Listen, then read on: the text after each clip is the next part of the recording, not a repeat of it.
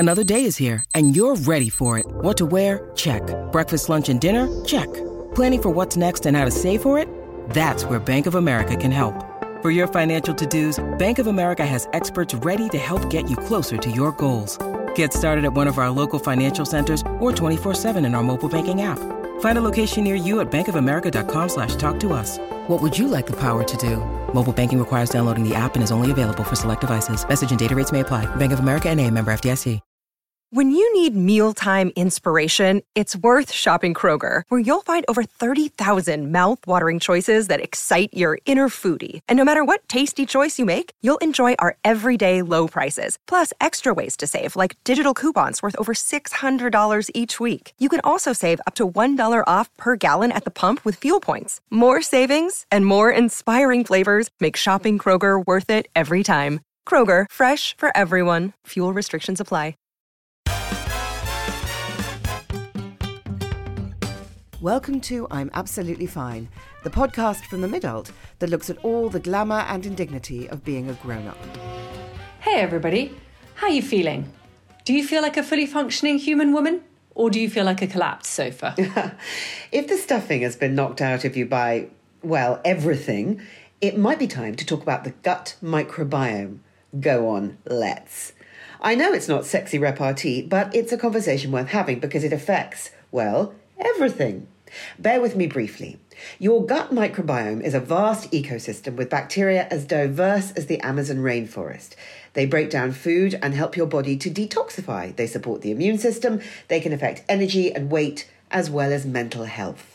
But along with all the bacteria lurk yeasts, fungi and viruses, good guys and bad guys. And research has now shown that the composition of the gut microbiome can change with dietary intervention, stress levels and quality of sleep.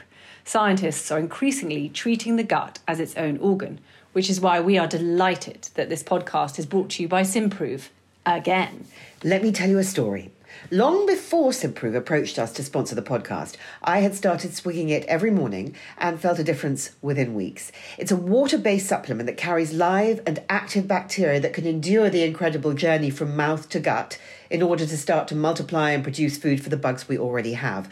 Don't even get me started on the gut-brain connection. Now, I've now been using it for 6 months and I can't get enough of the stuff. Hair, mood, skin, digestion, it's all happening more as it should, as it used to. Everybody who knows about this stuff knows that Simprove is the best of its kind. You can sign up for a 12-week introductory program, and here's your code for a 15% discount. Midult15 at simprove.com. Simprove. Follow your gut feeling. Hi everybody, I'm Annabelle and I'm absolutely fine, but last night I fell asleep in the bath and I didn't just sort of go drowsy in the bath. I mean, I absolutely passed out for probably half an hour. Jesus.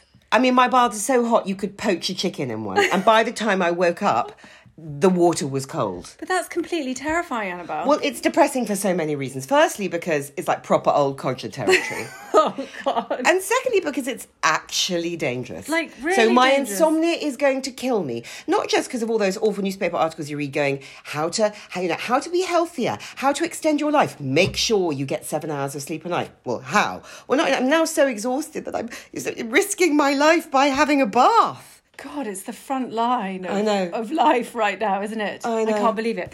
Well, How are I'm Emily. you? Well, I'm Emily, and I'm absolutely fine. But I opened my knicker drawer this morning, and I just thought, I don't have any new knickers. In fact, all my knickers are really old, saggy and baggy, and I don't know if I mind. That's the thing about these things, right? Usually we're in a kind of knicker cycle, aren't we, where you've got knickers, that are sort of 15 years old, then you've got new ones, which are probably just a multi-pack that are 18 months old, but their Yes. elastic is still in some way functional. And not greyish or whatever. And they're not grey. But actually, you've given up on your knicker game, haven't you? I have slightly, and I had a rootle around, and I thought, I've got knickers in my drawer that are at least 13, 14 years years old. Is that okay? No. Steph is shocked. I've literally, me and my partner, we did a cull of old knickers recently, which was quite hard. But I was like, how can we possibly have some knickers here that we've had forever? But how old were the oldest knickers that you had? God, probably 5 years would be my max, I think. Because she's a classy lady. She's so classy. Okay, this is our classy guest. There was a time in our lives, wasn't there? And when you would always have like a pair of sexy knickers in case you needed them. Yeah. And now, No, I do have that pair of sexy knickers, and it's a pair of Agent Profond knickers that honestly would probably only go up my thigh now and cover hang off your little toe.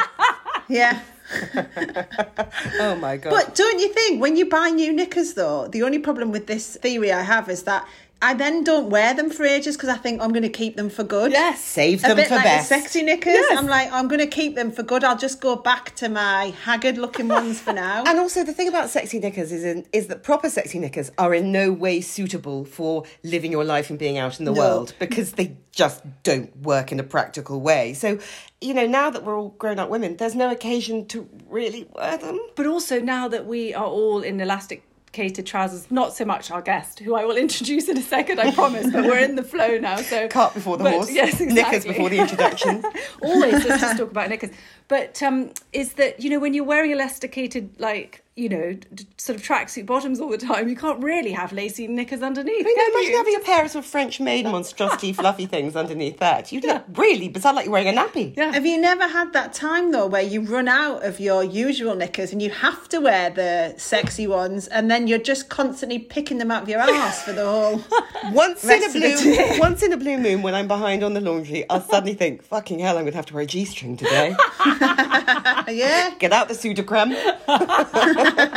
Exactly, right. Prepare, dial a thrush. Let's go. Anyway, there's no more time for knickers because we have a force of nature in our midst. Now, maybe you started needle pointing during lockdown or baked a dodgy sourdough loaf or two, but if you're Steph McGovern, you started a whole television show from your front room. I mean, stop it. And had a baby. Anyway, moving on. In fact, Steph's packed lunch was just nominated for a BAFTA. Hooray! By the way, she finished recording today's show 15 minutes ago, and now she is here. I mean, come on, talk about powerhouse. Hello, Steph. How are you? I am absolutely fine, but I am sleep deprived, mainly because of so many of us do trying to juggle having a child and a job. I mean, the struggle is real. The juggle is real. It is a nightmare. And how bad is your sleep?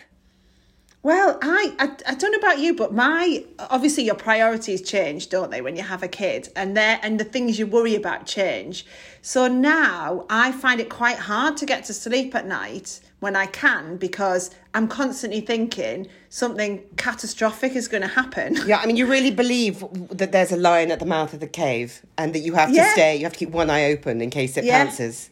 Yeah, totally. And because, we've all been through those times where you have the phase where they're awake all the time and then they sleep for a bit, then they start nursery and they come back with every bug known to man. And then they keep you up again. And you just you don't know which night you're ever going to get, do you, when you go to bed? You just know, you don't know what it's going to be that night. So therefore, when I'm about to go to sleep, I'm just like, right, this is going to be the night she wakes up at 12. So how am I going to manage it? And then before you know it, it's 12 because I've been sat thinking, how am I going to manage it for the next Or you've gone to sleep and then you wake up at 12 thinking, she's not screaming. Is she breathing? Yeah. I mean, actually, am I right in thinking that you got sort of a version of night terrors during lockdown when your baby was very small? What happened? Yeah. So these are something I've had all my life, actually, which I think is how stress manifests in me. So it manifests in two ways, night terrors and IBS. But the night terror stuff is, I think it partly comes from my job of I interview people where extreme things have happened to them, like extreme tragedy or, horrific diseases or whatever else.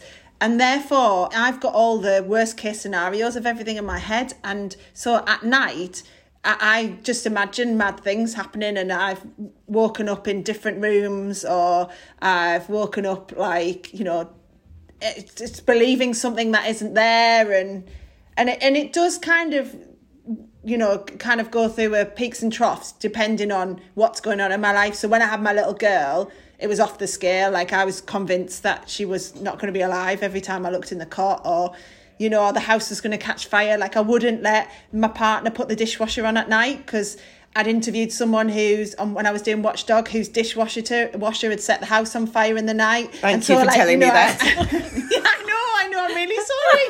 But it's God, that's rude. But also, that's not only going to disrupt your sleep, is it? It's going to disrupt, your subconscious is clearly a sort of, a sort of pulsating jungle of madness. And so, as all of ours are, but if it rises to the surface, it's going to disrupt your emotional life throughout the day, presumably. Yeah, well, weirdly or not, I think this is the thing with night terrors. They don't then impact your day. So I don't then necessarily catastrophise during the day. I just get on with my job, and I'm quite good at being distracted, and I don't worry about my daughter all day while I'm at work. I could quite easily forget about her, to be honest. But it's just when I'm back in that kind of... I'm better in a mad, busy phase than I am in a rested position. Then I just start thinking the worst. So it's a bit like, some people say that you're meant to have a worry window in the day where you're allowed to, for 20 minutes, worry about everything. Literally think about worst case scenario about everything. And maybe you do that when you're asleep.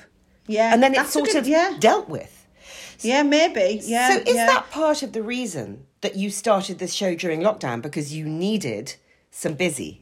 Well, do you know, it's funny you should say that, because all of my mates were like, there's no way you're going to do maternity leave and all this. And I was like, no, I am. I'm going to really take my time. And, then Channel 4 approached me about doing a show, and from Leeds. And I was like, wow, that's really cool. But still, it wasn't going to launch until my daughter would have been about 8 months or something.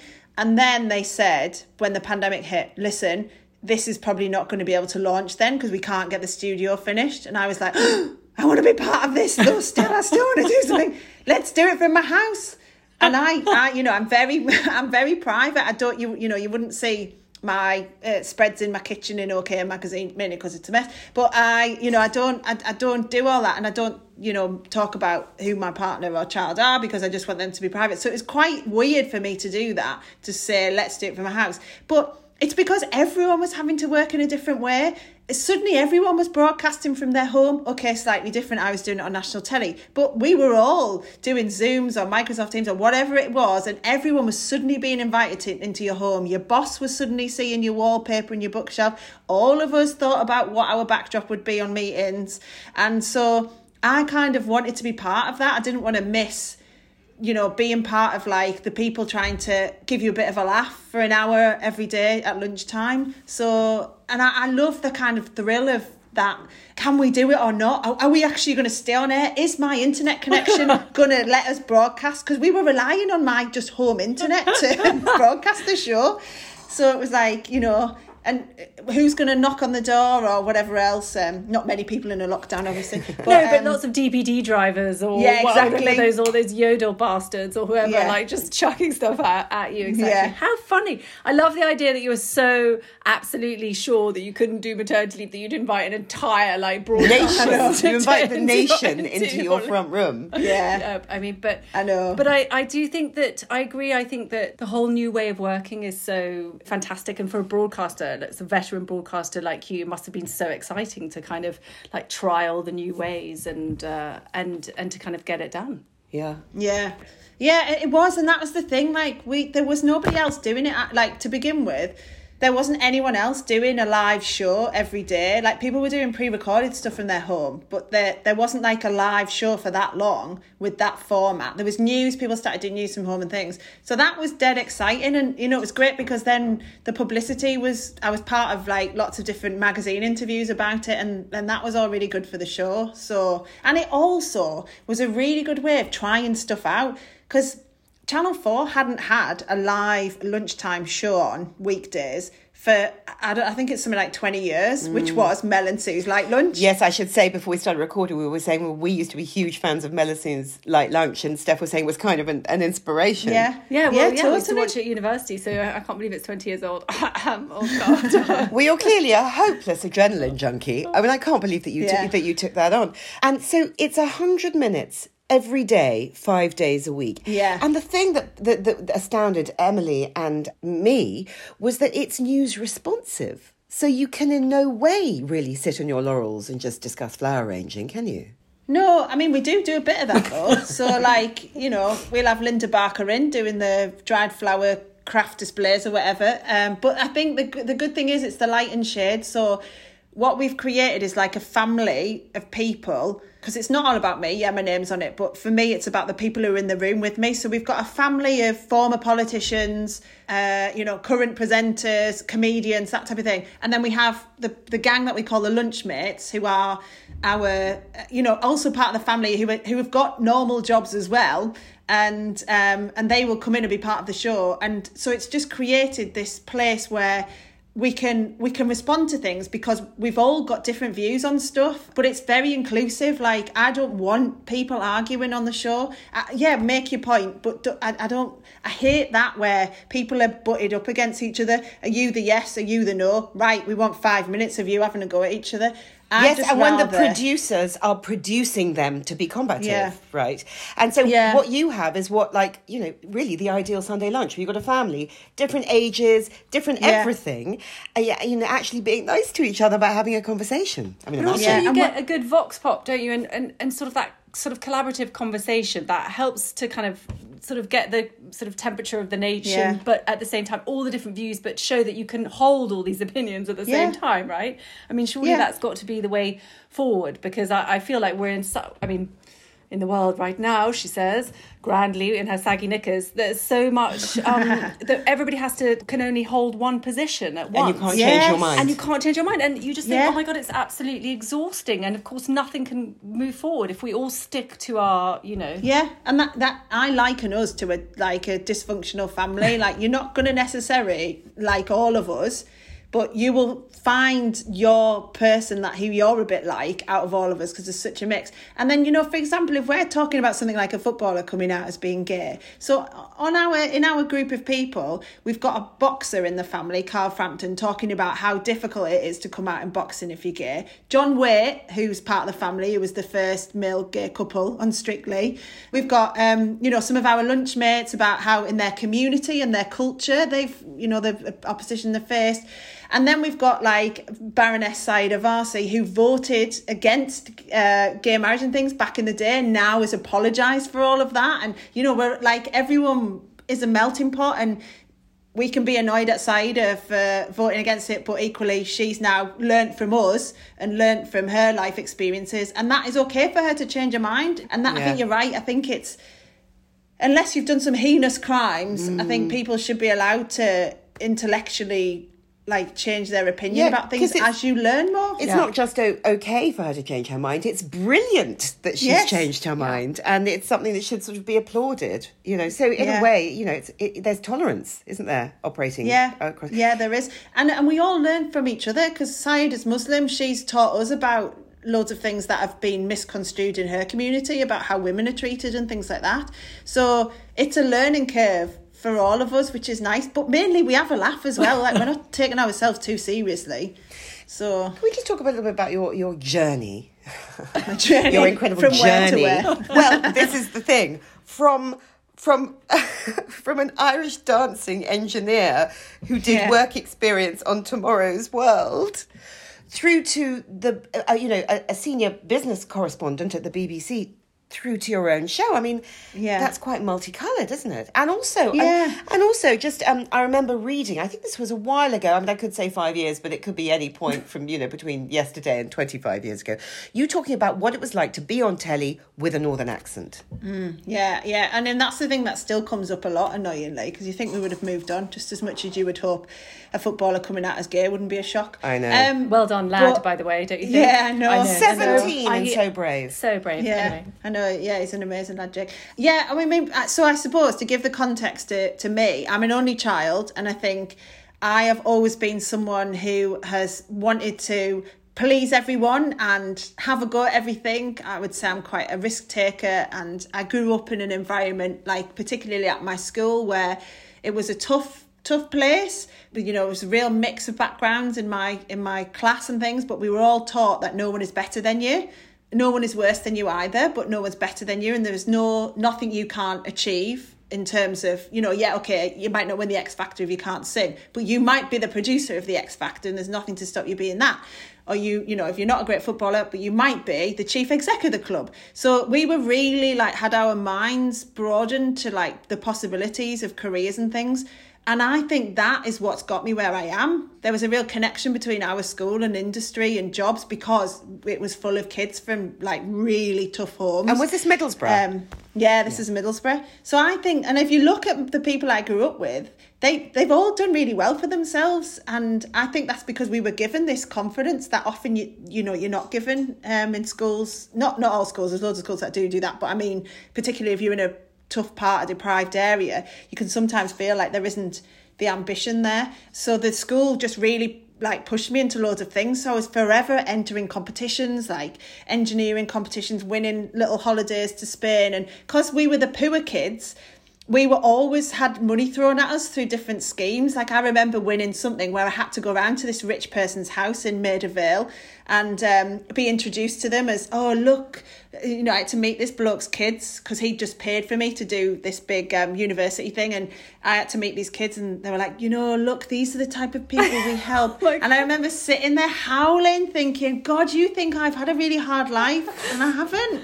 I've had an amazing life. I don't have servants, but I don't need them. I love the idea that you were like wheeled out, like, here you go. Yeah. It was tough, wasn't it? This is what a poor kid looks like. Yeah. Here you go, then wheel back to it. That's just unbelievable, my God. Yeah, but he wasn't being like, it taught me a lot about ignorance as well, though, I think. And that's, set me well in my career when I've had to interview politicians and things like that.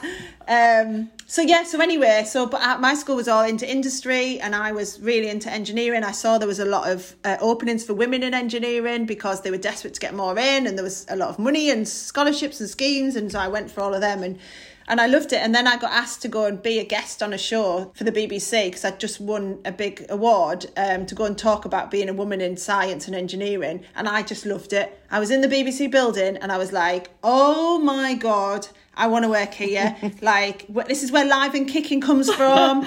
This is where they do Children in Need. Yes. Oh my God. So that's it. And then I've just, worked my way through the ranks. I started off answering the phones at the BBC while I was kind of still doing the engineering stuff, and then just, went as a researcher and a producer, and then got asked to try out on the radio, and that went well, and then ended up on the telly. So yeah, I think it's just every opportunity that's been thrown at me, I've literally just gone, yeah, okay, I'm gonna have a go. Even though sometimes I've been really nervous about it, and it's quite intimidating. But I mean, the stress of producing this show 5 days a week, how do you cope with that? Do you get anxiety? Yeah, well, I think, coming back to what I was saying earlier, it does manifest in two ways. And one is the sleep stuff, but also like IBS. Like I've struggled with IBS most of my life. And it's only like recently that I've managed to, in the last kind of 18 months, that I've managed to get on top of it. So I would have it where I would have massive stomach cramps and then have to leg it to the loo. And, there've been times where I've literally nearly shit myself on telly. Yeah. And so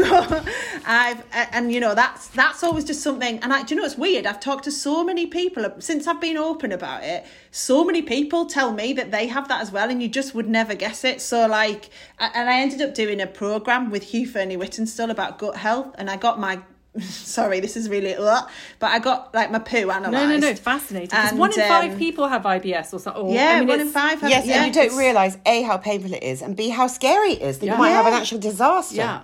Oh, honestly, there've so many times when I've really panicked. But what did your poo have to say?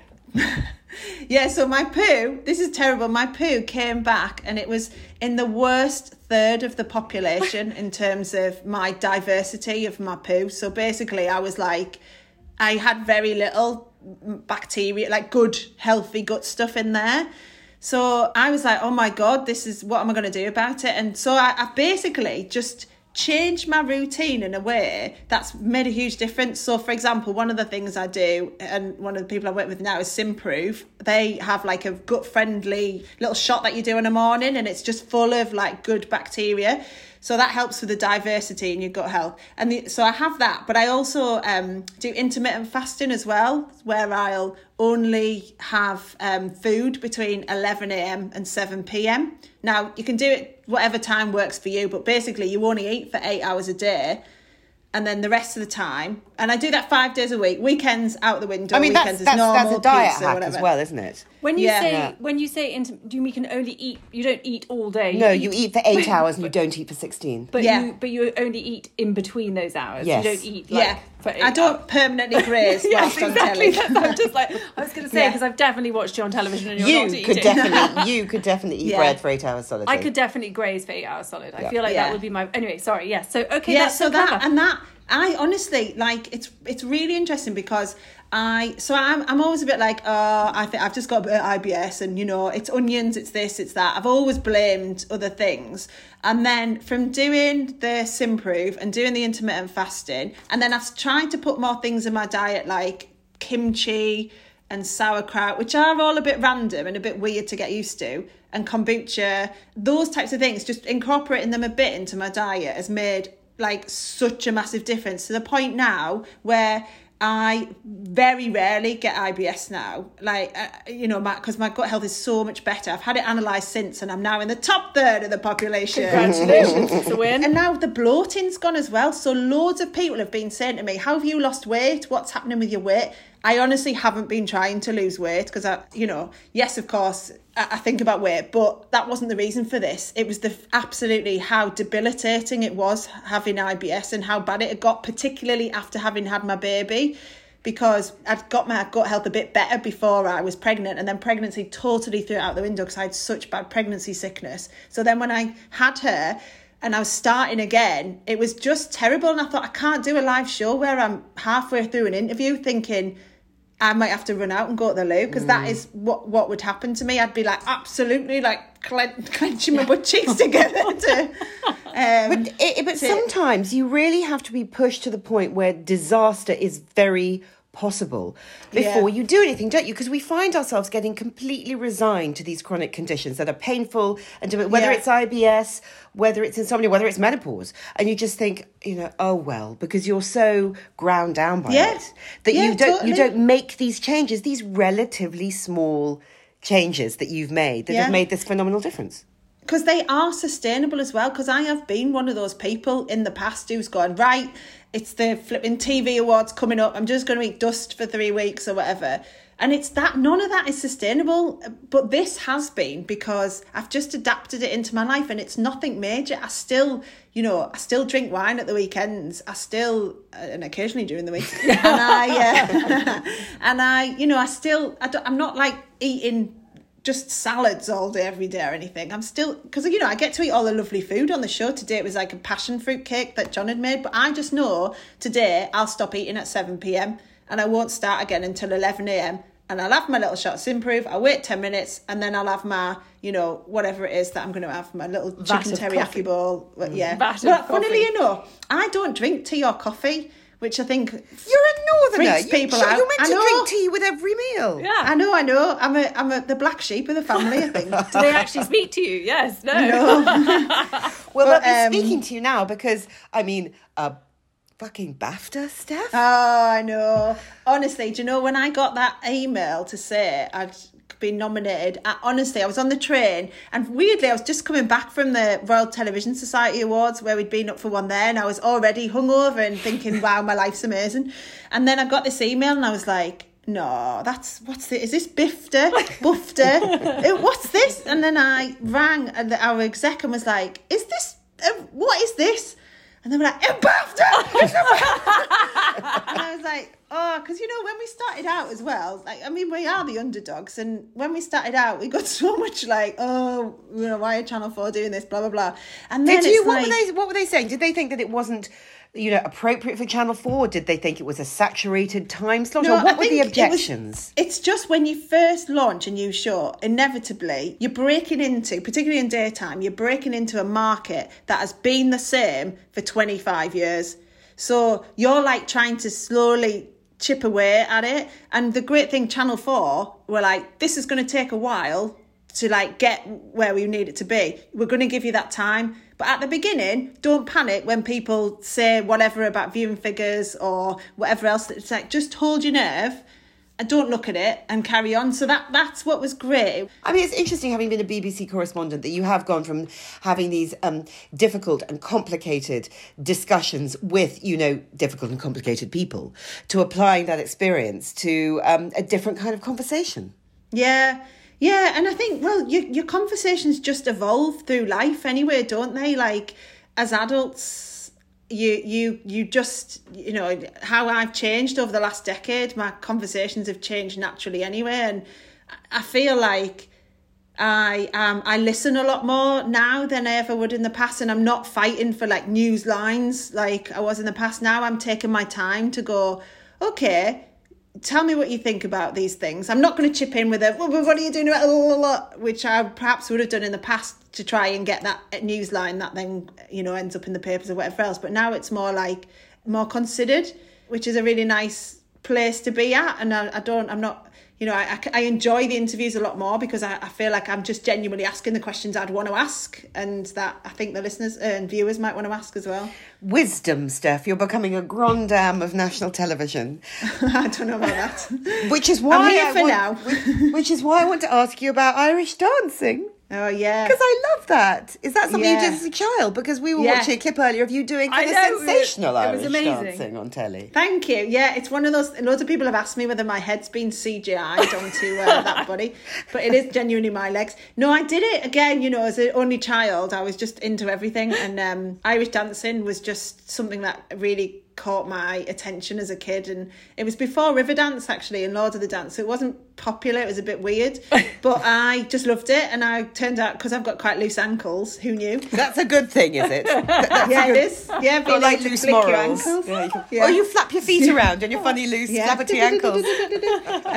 So I loved it, and actually again that taught me a lot about, it's weird in dancing, there isn't the class divides in many other sectors, because I never knew what any of the kids I was competing against parents did, or whether they had money or not. Like, it was irrelevant, or whether what jobs the dance teachers had and things, because it was just all about this bubble of who's a good dancer or not, which was great, because then I was meeting people from all over the world who were dancing, and weirdly, you know, like some of them are now in my life in other ways. So one of the makeup artists was someone I used to compete against when I was a kid dancing, but she's from Manchester, and obviously I'm from Middlesbrough, but we were in the same age group. So there's just random stuff like that. Or like Angela Scanlon, the presenter, her and we've worked out, must have competed against each other at some point in dancing. Funny. It's like a sort of Illuminati. Maybe a secret ring of Irish dancers. Yeah. You don't have a handshake, you have a foot shake or something. Yeah. You're secretly radicalising us all to become Irish dancers through the screen. Yeah, we are. Does that mean you're going to do Strictly? I don't, and I'll never say never to Strictly, but it's definitely not the right time at the moment, because if I do it, I'd want to absolutely throw myself into it, and I think having a little toddler is not the time, because I'd miss her too much, and I'd be like then, you know, halfy, feeling like I'm not being a good enough mum and I'm not being a good enough dancer, and I've still got my show to do every day. So I'm not saying I won't do it, but in the times I've been asked so far, it's just not been right, with either being pregnant or having a little bit, just, you know. Yeah, you wouldn't want to do it pregnant. No, I don't think you'd be allowed either. Pregnant with IVF. I mean, literally anything could happen. Yeah. Projectile vomiting and shitting herself during a salsa. And on that note, Steph, thank you so much for coming to talk to us. Thank you. You've really cheered us up. It's what been a very joy. good. Thank you so much. Lovely to talk to you. Thanks for having me. Steph. Bye. This podcast was bravely brought to you by Simprove. You can sign up for a 12-week introductory program, and here's your code for a 15% discount. Midult15 at simprove.com. You've been listening to Annabel Rifkin and Emily McMeekin of The Midult. Our book, I'm Absolutely Fine, is out now. If you like what you hear, please rate, review and subscribe.